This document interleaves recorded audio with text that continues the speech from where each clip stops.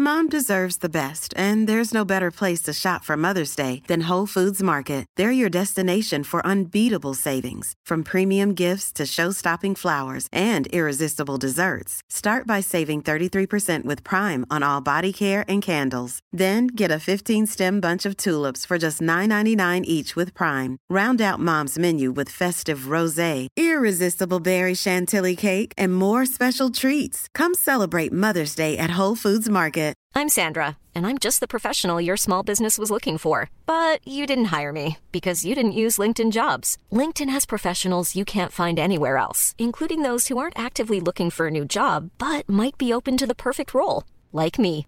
In a given month, over 70% of LinkedIn users don't visit other leading job sites. So if you're not looking on LinkedIn, you'll miss out on great candidates like Sandra. Start hiring professionals like a professional. Post your free job on linkedin.com/people today. Hi, I'm John McEnroe. I'm Bjorn Borg. This is Martina Navratilova. I'm Mats Wilander. This is Mary Carillo. I'm Stan Wawrinka. I'm Leighton Hewitt. I'm Andy Murray. I'm Drew Sellers. I'm David Kemp. And you're listening to the Tennis Podcast.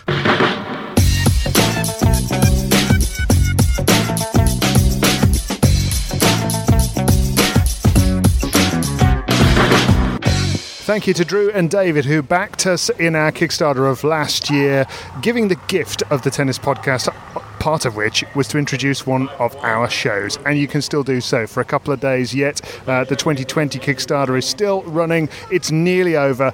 We have reached our target, but any additional funds you want to chuck our way will be going on cheese and beers and Matt's hot drinks. Simon, what do you like having? Beer, wine? Well, probably a slap-up 5-course meal, if that's all right for you. Yeah, that'll sell it to the listeners.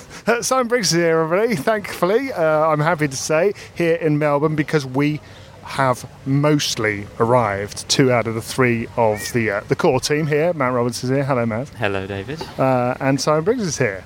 Greetings. Nice to be here rather than on some dubious electronic phone line where your voice gets faster and slower. Yes, that's right. We'll talk to Simon about his time spent here very soon, but as I mentioned, only 2 out of the 3 of the regular Tennis Podcast team are here at the moment, and that's because Catherine Whitaker, who was telling you all about how she was going to share a plane with me for the first time and recline onto my knees in the seat in front of me, well, she's not here, and the reason is because that eye that we were making fun of in the previous show, she did go and get an eye patch. It was hilarious to look at. It was less hilarious when she had to get a second one because it spread to her other eye overnight and effectively became, as she described, a blindfold. So she can't travel for another couple of days. She's having a test on it tomorrow. She is thoroughly miserable. We're having to send photos of ourselves looking unhappy, so that even though kind of they're not genuine, Matt, I think that's fair to say.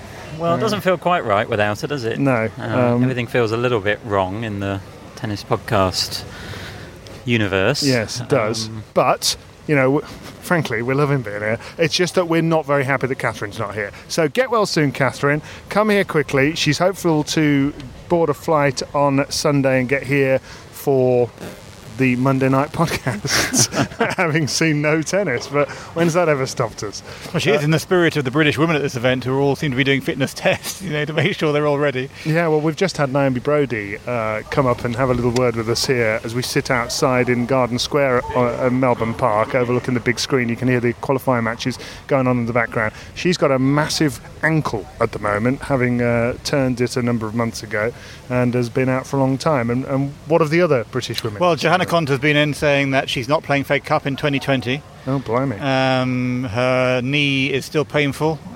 She's pressing on with it. She's only played 1 match. In about 4.5 months, isn't it? And she was joking in that kind of upbeat, bright, but sort of slightly double-edged way that Jo has sometimes, that she's not far off the point where she could have asked for a protected ranking.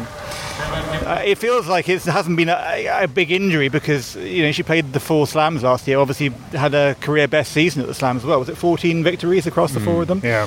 But then as soon as the US Open was over, she quit playing and tried to think about getting more tournaments in, but every time she considered it, the knee wasn't quite right, and it's still an ongoing issue which he's going to have to manage. And meanwhile, Katie Boulter, we saw, she's not sure she's going to play Fed Cup either, so that Bratislava tie is looking pretty dubious for Britain. It's and of course the tie that Katie Boulter played a year ago was the moment that things, I mean, I don't think necessarily the reason for it, but that's when she sustained her back injury, isn't it, in That's April right. time. And I asked her whether it was galling that it had turned out to be actually irrelevant in the scheme of things, given that she was then out for, 9 months.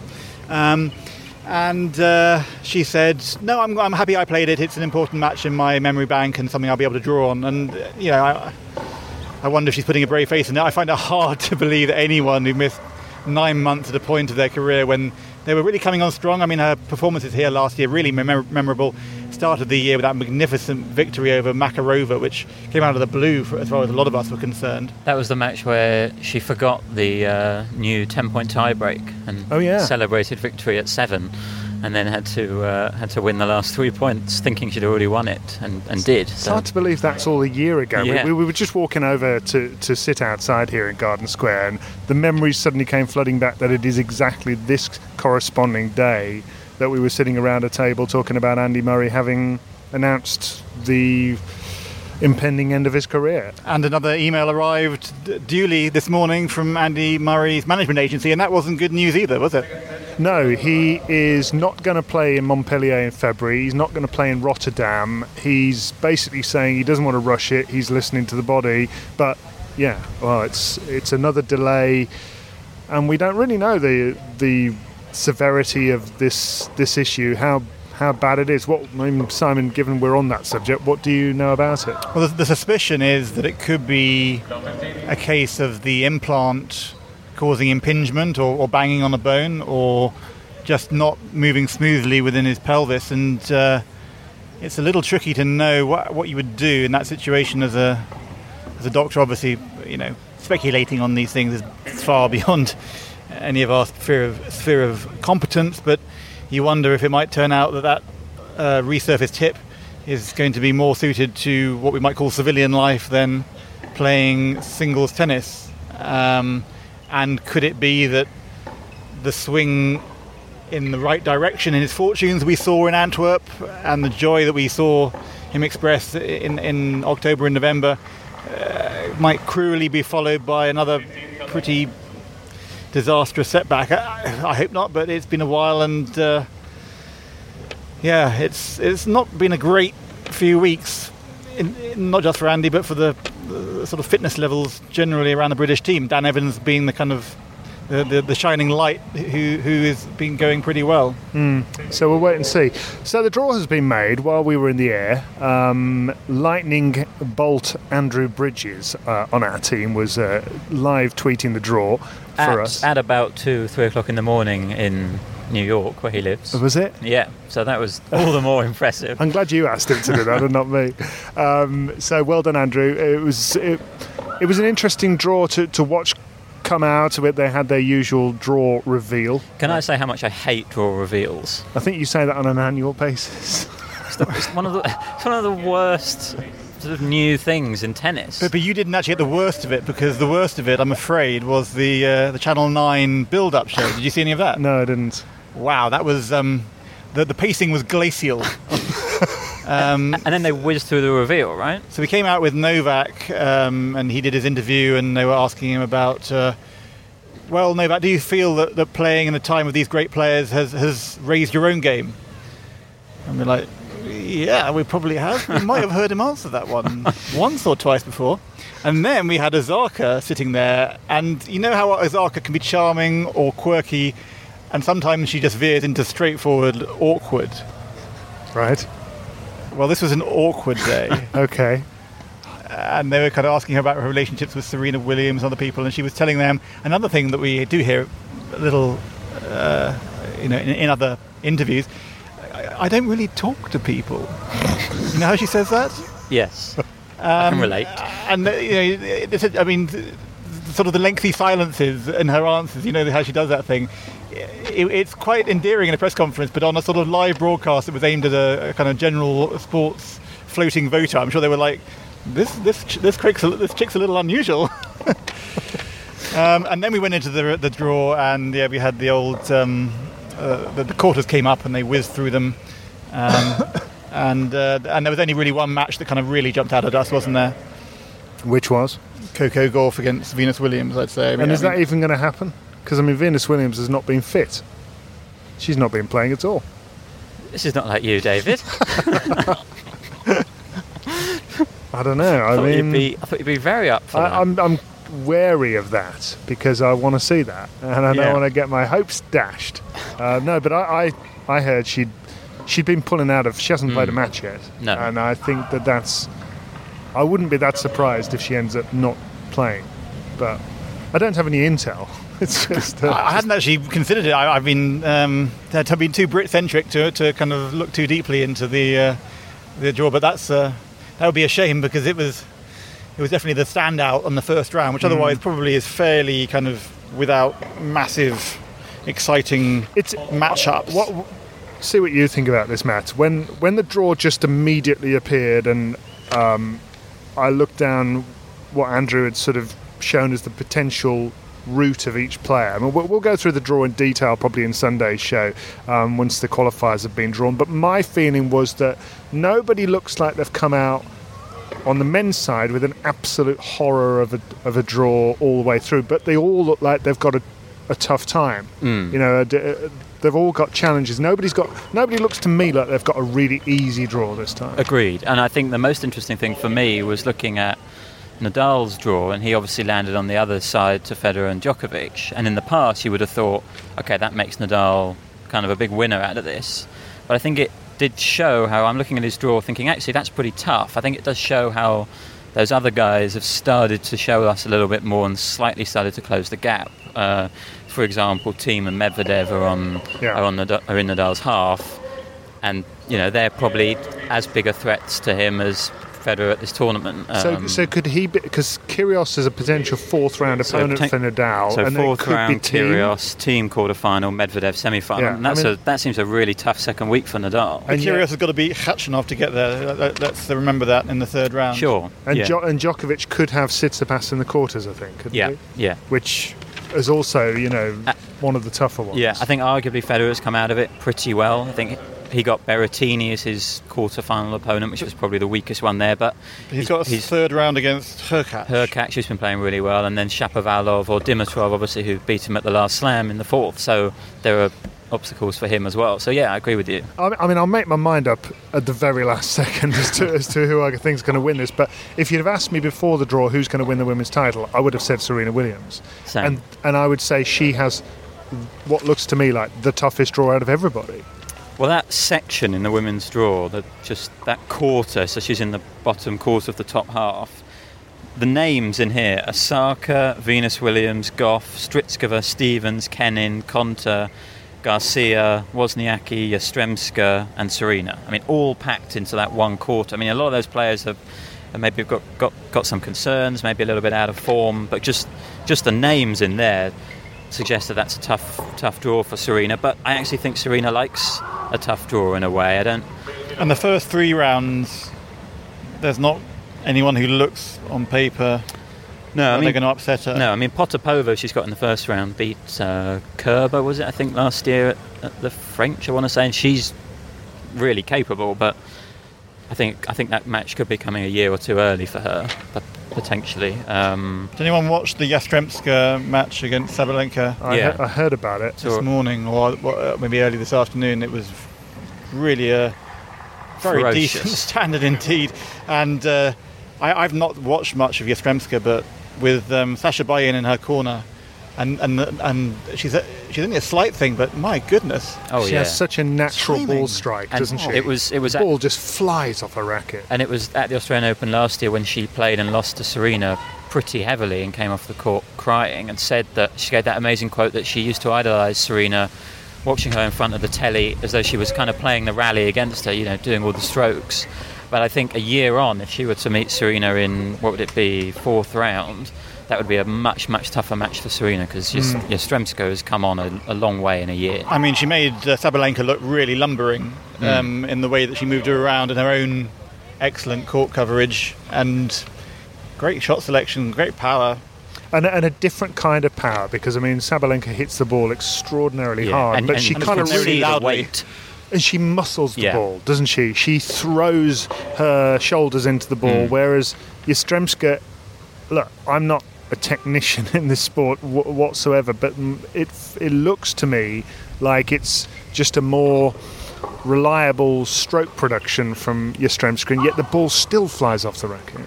Well, I mean, it's a beautiful ball strike. I mean, they say that, again, we're not coaching experts here, but they say that you can pick some of those kids quite early, the ones who have that extra connection on the ball strike. I remember Laura Robson was somebody who had it, and it's maybe something that can't be taught. Yeah, maybe not. So anyway, we'll go through the draws in detail in a couple of days' time. We've also got a load of press conferences tomorrow, so Matt and I will be attending some of those and give you the lowdown on what's said by whom and the shape everybody looks in.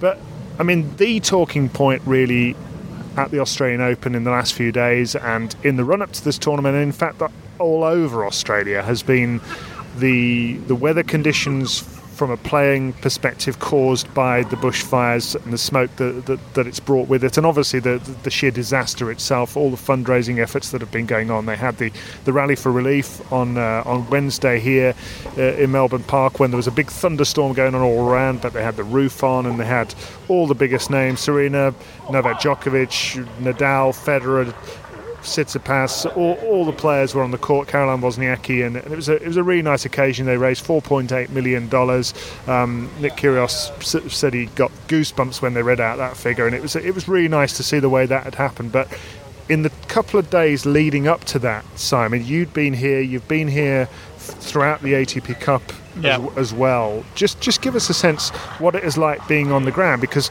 we sit out here right now and post thunderstorm we're sitting under bright blue skies, very clear air today. At least it's the clearest I've been since I came in on Monday, for sure. I mean, I only arrived here nearly midnight last night, and it wasn't bad at all. And I woke up this morning and I looked at the air index, and it was double digits as opposed to 200-300 as you've been reporting. But just give us a sense of what it's been like here. Well, you just look out the window and it looks white.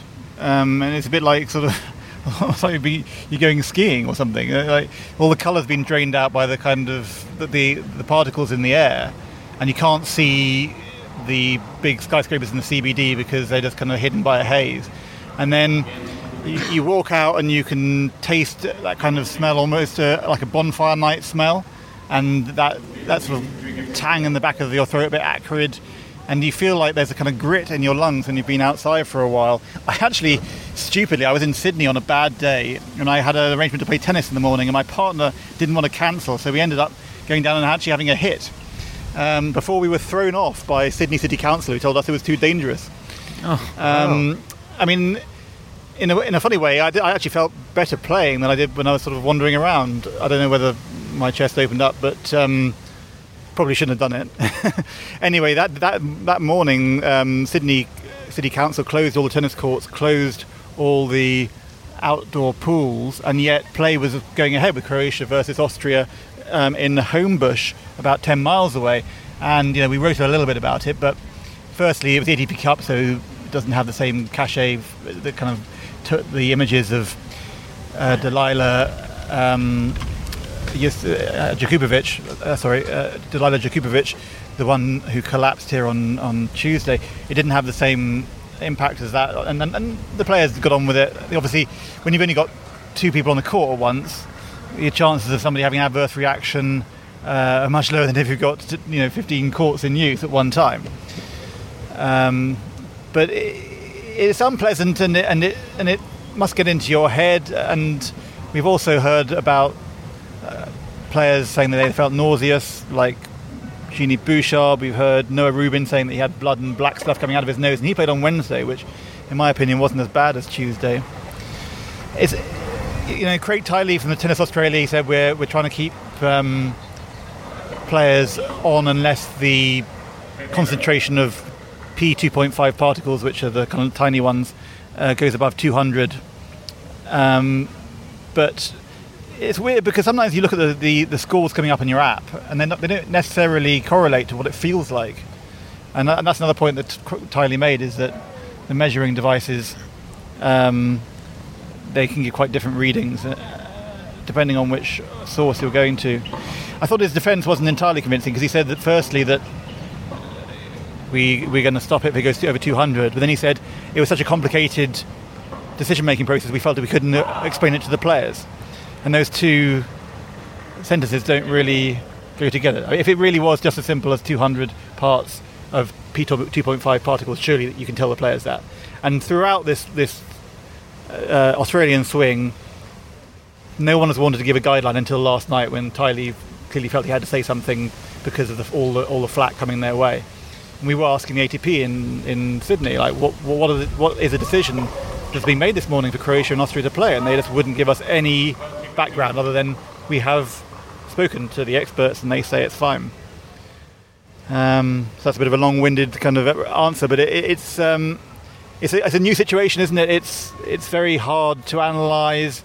There's a great deal of unknown about how people might be affected in the short term and the long term, whether lasting damage can be done by playing in these conditions.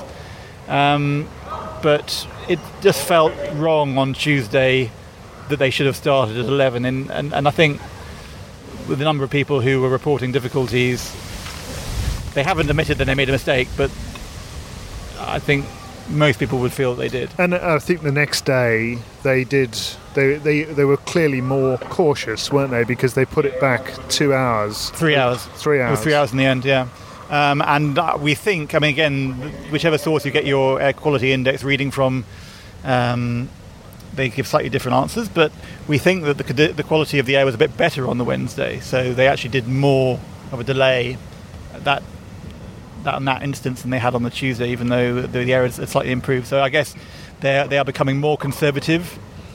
I think behind the scenes there might be some people kicking back and saying, well, do the players who are affected have underlying health issues?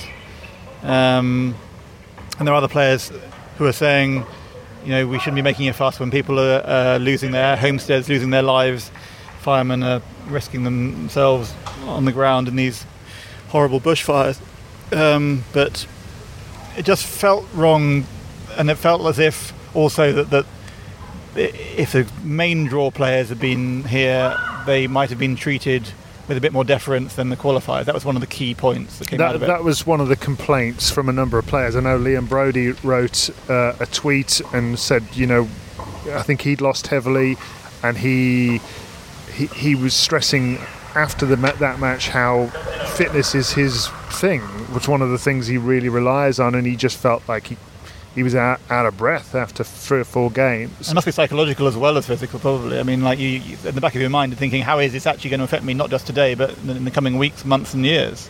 Because Noah Rubin said to us, I rely on my fitness. He's another sort of undersized player by modern standards, just like Liam, who has to have incredibly aggressive movement to win matches. And he's kind of internally thinking, if I lose lung capacity, for the next few weeks, is that a sacrifice worth making for a victory in the qualifying round 1? What was your sense of how annoyed and upset some of the lower ranked players were by this? Because just by reading social media, you kind of got the sense that there was quite a lot of anger there, and there's obviously been kind of rumblings for a while now of potential players' union and that kind of thing. And I think the same day the top players were practicing indoors on the main show courts, while as you said, the lower ranked players were having to play qualifying in those conditions. Does this feel like a bit of a big moment in that debate? Definitely supports the argument for a players' union. I mean, I felt from the minute that I was in Sydney and they were saying we're just taking advice from the experts and we're not going to give you any transparency, I felt that is just a recipe for exploitation of players, because ultimately the show is going to go on, in any grey. Actually, it's almost a grey area in a literal and metaphorical sense, because we couldn't really see very far in front of our face on Tuesday. But the decision in that situation, if you haven't got a guideline as a player, I think you feel horribly exposed. I mean, I know I would, and on their behalf, I was already thinking, I can see this going badly for players who don't have a guideline to say this is the point at which it stops. Actually, the heat index has also been made slightly less transparent, hasn't it? Yeah, and they use that colour-coded sliding scale indicator, don't they? I always quite like the old wet bulb globe temperature reading because that was clear and a cut-off. I think if I was a player, I'd be desperate to have a really clear, simple line to avoid administrators making these difficult decisions with sponsors and broadcasters on their backs, and you know that the money is going to talk. It's going to be interesting, isn't it, over the next few days? I mean, look, whilst we're treating this as a story, we hope that these conditions improve. And well, they're saying that the smoke's coming back at the weekend. Yeah. I mean, it's actually harder to forecast air quality than heat because you have to take into account which way the wind's going and what actually is happening in the area from which the wind is coming. So there's so many factors. It's a real butterfly's wing scenario. And we will therefore, if that ends up happening, be faced with trying to discover what they will do in the event of it really interrupting the tournament. Because, I mean, if it comes back with a vengeance, how problematic do you think it could end up being, Simon, having been here and having seen it affecting tennis? Well, I mean, you've also got the questions of the fans. I mean, nobody's going to want to come and watch. You've got the question of the ball boys. We had a ball boy collapsing on Tuesday, being taken ill. And then there's the other issue about, when I was in Sydney, we spoke to some people behind the scenes, and there was this feeling that we've got the three big stadia here with the roofs, the showpiece arenas with the filtered air conditioning systems. I think they're going to be fine. But then there was the backup of the 8 indoor courts at the National Tennis Centre. And the extraordinary thing on Tuesday was when we spoke to Jay Clark, and he said, well, I went over there at 11 to practice, and the smoke had all come in through the vents, and it wasn't going. It was twice as bad in the indoor courts. There was virtually nobody there. Oh dear. A couple of people practicing. It's actually, in the end, I went outside to practice. And that was, maybe they can fix that. Maybe they can be more prepared and try and do something with those vents. But he said they're permanent vents, and potentially that's quite alarming if your contingency plan is to use those 8 courts. Yeah, I mean, I have some sympathy in as much as this, in Craig Tiley's words, is new to us all. We haven't dealt with this before, but that is what they have to do. They have to figure this out. The buck stops with them ultimately. He was pretty bullish last night, was Craig Tiley, saying that this tournament will be happening no matter what, basically. But yeah, we'll keep you up to date anyway over the next couple of days with what the weather conditions are like and what we're expecting them to be, and to let you know what it is like here on the grounds, because that's what we're doing. We're here.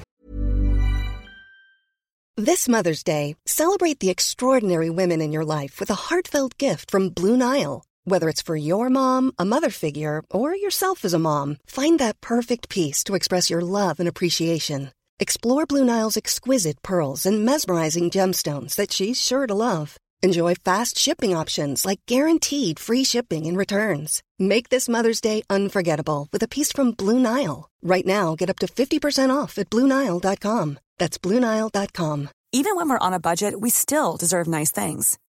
Quince is a place to scoop up stunning high-end goods for 50 to 80% less than similar brands. They have buttery soft cashmere sweaters starting at $50, luxurious Italian leather bags, and so much more. Plus, Quince only works with factories that use safe, ethical, and responsible manufacturing. Get the high-end goods you'll love without the high price tag with Quince. Go to quince.com/style for free shipping and 365-day returns. Hello, Tennis Podcast listeners. David here. Now, you might know that I love a bit of cooking, and I think I'm quite good at it. But if I'm honest, even I get fed up trying to work out what to do every night. That's where Home Chef comes in. Being able to put together a delicious meal without the long prep and the cook times, well, that's pretty cool. Home Chef provides fresh ingredients and chef-designed recipes conveniently delivered to your doorstep to simplify your cooking experience. They have over 30 options a week and serve a variety of dietary needs, so you don't have to worry about what to make ahead of time. Not only is it convenient, but it's economical too. Home Chef customers save an average of $86 per month on groceries.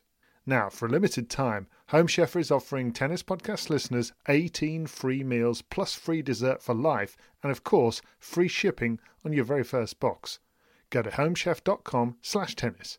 That's homechef.com/tennis for 18 free meals and free dessert for life. You heard it right. You were also at the ATP Cup, Simon. I know you've heard our conversations about that competition. Having been there, what did you think?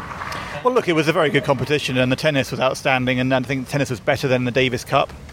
But the first phone call I'm making to my editor, and I get him on the phone, and he's like, just tell me again, what's this tournament you're going to? What does it mean? And it's like your mum, David. Yeah. I think. Are you sure she doesn't work at the Telegraph? That's basically exactly what she said. But that sums up the person who is not in the tennis bubble and who isn't a die-hard tennis fan. That's the view, isn't it? What is this thing? Why should I care? I think we saw it was a better week than November, but still not an ideal week. And I would cite the example of Alex de Minaur. Now, Alex de Minaur could have played any other tournament and got injured, but the Australian number one has pulled out with an abdominal injury, and he did play for some absurd 4.5 hours on the Friday night, I think, against Great Britain, when Leighton Hewitt decided that he wanted to ditch his doubles team at the last minute in the decisive doubles rubber and put out the two singles players again. So, there was a lot at stake in terms of money. There was a lot at stake in terms of ranking points. The teams really bought into it, and they played intensely. We saw some great singles matches. But, is it a perfect week? It's not a perfect week. It's better than the other one. And then the other issues, well, there were a few mismatches early on. We had a few players who really were only US college standard. We had some fairly small crowds early on. Perth obviously had a Hopman Cup hangover. They went from 110,000 spectators at the Hopman Cup last year to 54 at the ATP Cup. Now, I think that's a little distorted by the fact that Federer and Williams both played there last year, but I understand that they get 90,000 most years. So that's an issue for it. So overall, 7 out of 10, pretty excellent staging, better week. Still, massive questions about why we're messing about in this kind of weird atomized sport with all these disconnected tournaments. I mean, we know why we are, because all the organisations are completely disparate and find it impossible to work together. Meanwhile, David Haggerty, who did so much to kickstart this whole bonkers process, has been confirmed as a member of the IOC. So, well done, Dave, he says through very gritted teeth. Simon Briggs here with us on the first daily Grand Slam show of 2020, all kick-started by yourselves. Thank you, everybody who's pitched in. More than nearly 1,400 people have backed us so far this year. Thanks for doing so, and you still have a couple of days to do so if you would like to. What do you think about my theory, Simon, that actually it might not end up being the ideal preparation for this because of how high octane it all was? Yeah, I mean, we'll get a sense of that in the next couple of weeks, won't we? I mean, I was really interested by your questions about, is Novak absolutely, ripe and ready, or is he going to be a little bit squishy, like a peach that's kind of been in the bowl for too long by the time you get to the final of the Australian Open, And on Serbia's team, I think I saw Viktor Troicki retired today in qualifying at the Australian Open. So the ATP Cup claims its second victim. Really? I mean, obviously Troicki had a probably more intense week than, maybe not physically, but certainly emotionally, than he would have had with a different tournament lead-up. So I do think that is now the second really interesting talking point about the ATP Cup, how it affects what we're going to see in the next couple of weeks here. I just look at it a bit like a Ferrari. You can get up to maximum speed, but how long can you keep the foot down? But also, how long is your tank going to be? Your petrol consumption is a lot lower in the Vauxhall Astra, isn't it?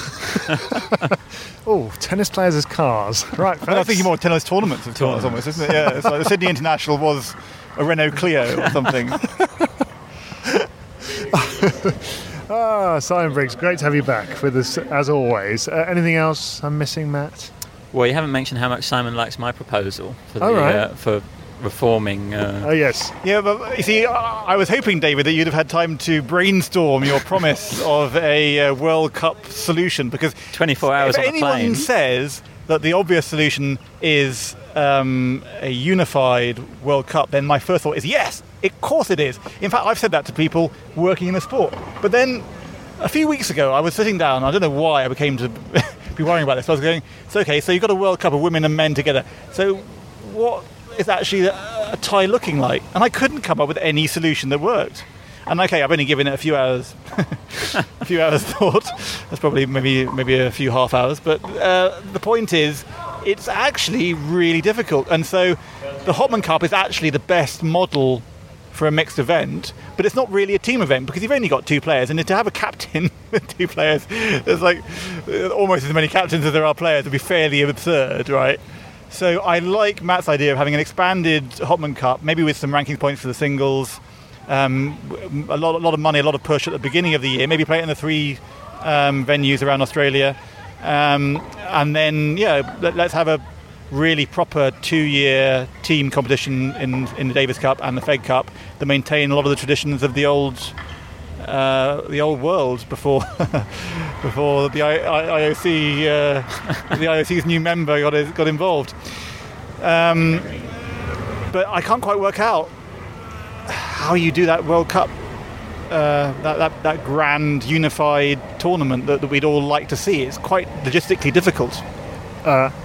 Leave it with me, folks. I'm not giving up there just because Simon's poo-pooing the idea. And do let us know if you've got an absolutely barnstorming solution to this conundrum. We're all ears. At one point, I thought you could do lots. Like you have like two men on site, two women, and then you draw lots to see which of them's going to play in any given match. But then, like, if you go there and you get not picked losing every time, like you're not actually drawn to play any stage, then that would be pretty poor preparation for whatever came next. Don't think I'm on board with that one. Look, so I want a fifth Grand Slam, folks. Men and women, country against country. This is what I want. Sort it out. Come up with the idea. I'll think about whatever you put forward. So do that. Our email address is on our show notes. We've gone from crowdfunding to crowdsourcing. Well, use this lot, I say. So go down your show notes. If you want to pitch in for the Kickstarter before it ends in a couple of days' time, you can do so. If you want to receive our newsletter, you'll be able to sign up there. It's free. It's coming your way every single day. We're on Twitter and Instagram. We're going to be really active on all those. We've also got our Reddit page now, our subreddit, organised by listener Ian, which is almost up to 200 people now, all chatting away about tennis and even this show. Yeah, well, most quite of the community there. Yeah, so join the community. There's a slogan. On our Tennis Podcast Reddit group. I don't even really know what Reddit is, but I'm going to find out. I am going to join myself and find out all about it. Have you ever heard of that, Simon? I'm very old. That's why all the cars I mentioned probably aren't even made anymore. I just realised. They probably don't make Vauxhall Astras or Renault Clios anymore, do they? No, I don't think they do.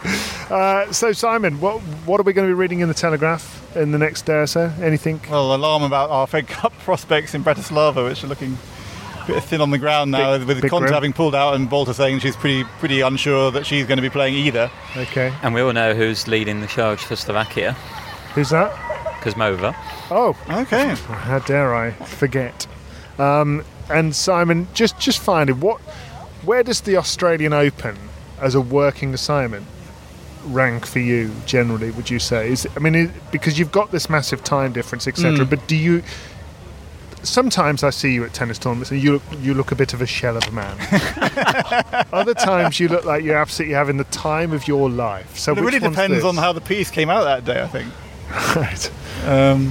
I think I was in a good mood after I'd interviewed Andriescu. That's what you're thinking of, isn't it? Pretty much at all other times I'm a shell, but Andriescu invigorated me. Catherine had got the Heinekens out that day as well.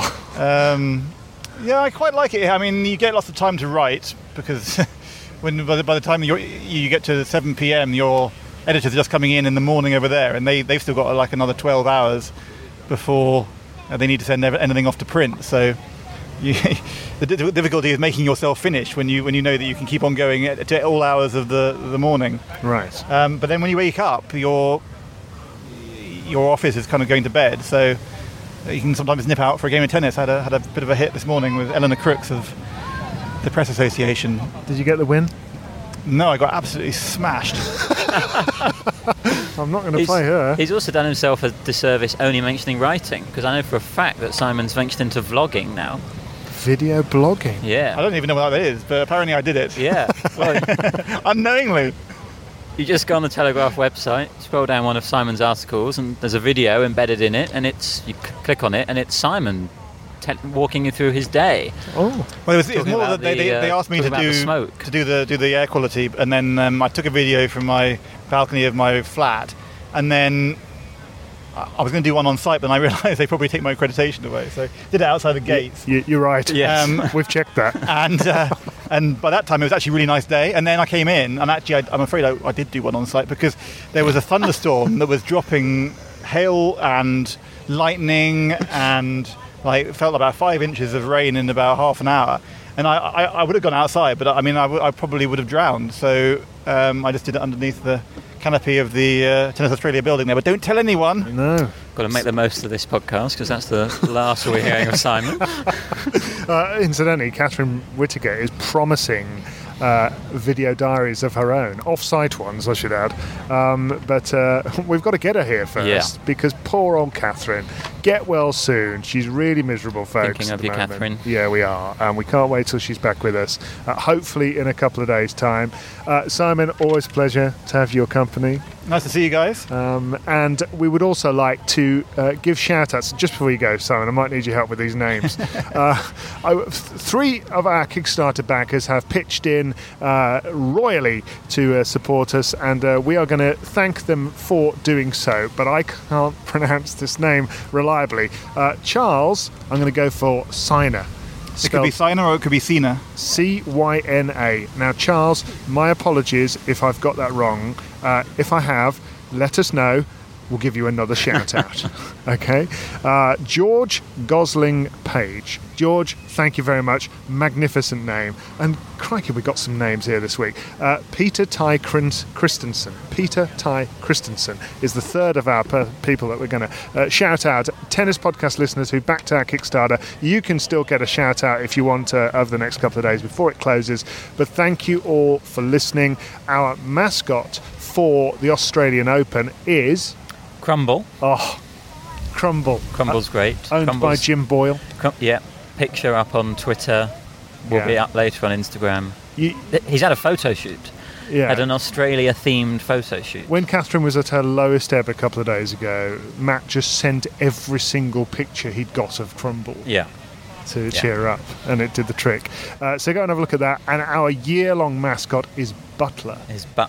And I've been told to correct my pronunciation of Hungarian Vizsla. Okay. I'm going to go with that. You've done it. I've sort of maybe tried to correct it to something else which is wrong, but I'm going to go with Vizsla. Okay. Good work. So Butler, thanks for being our mascot for the course of the year. And we will be back with daily tennis podcast from the Australian Open. Our next one tomorrow, when all the press conferences have been and gone, and we'll give you a rundown on what's been discussed. See you tomorrow.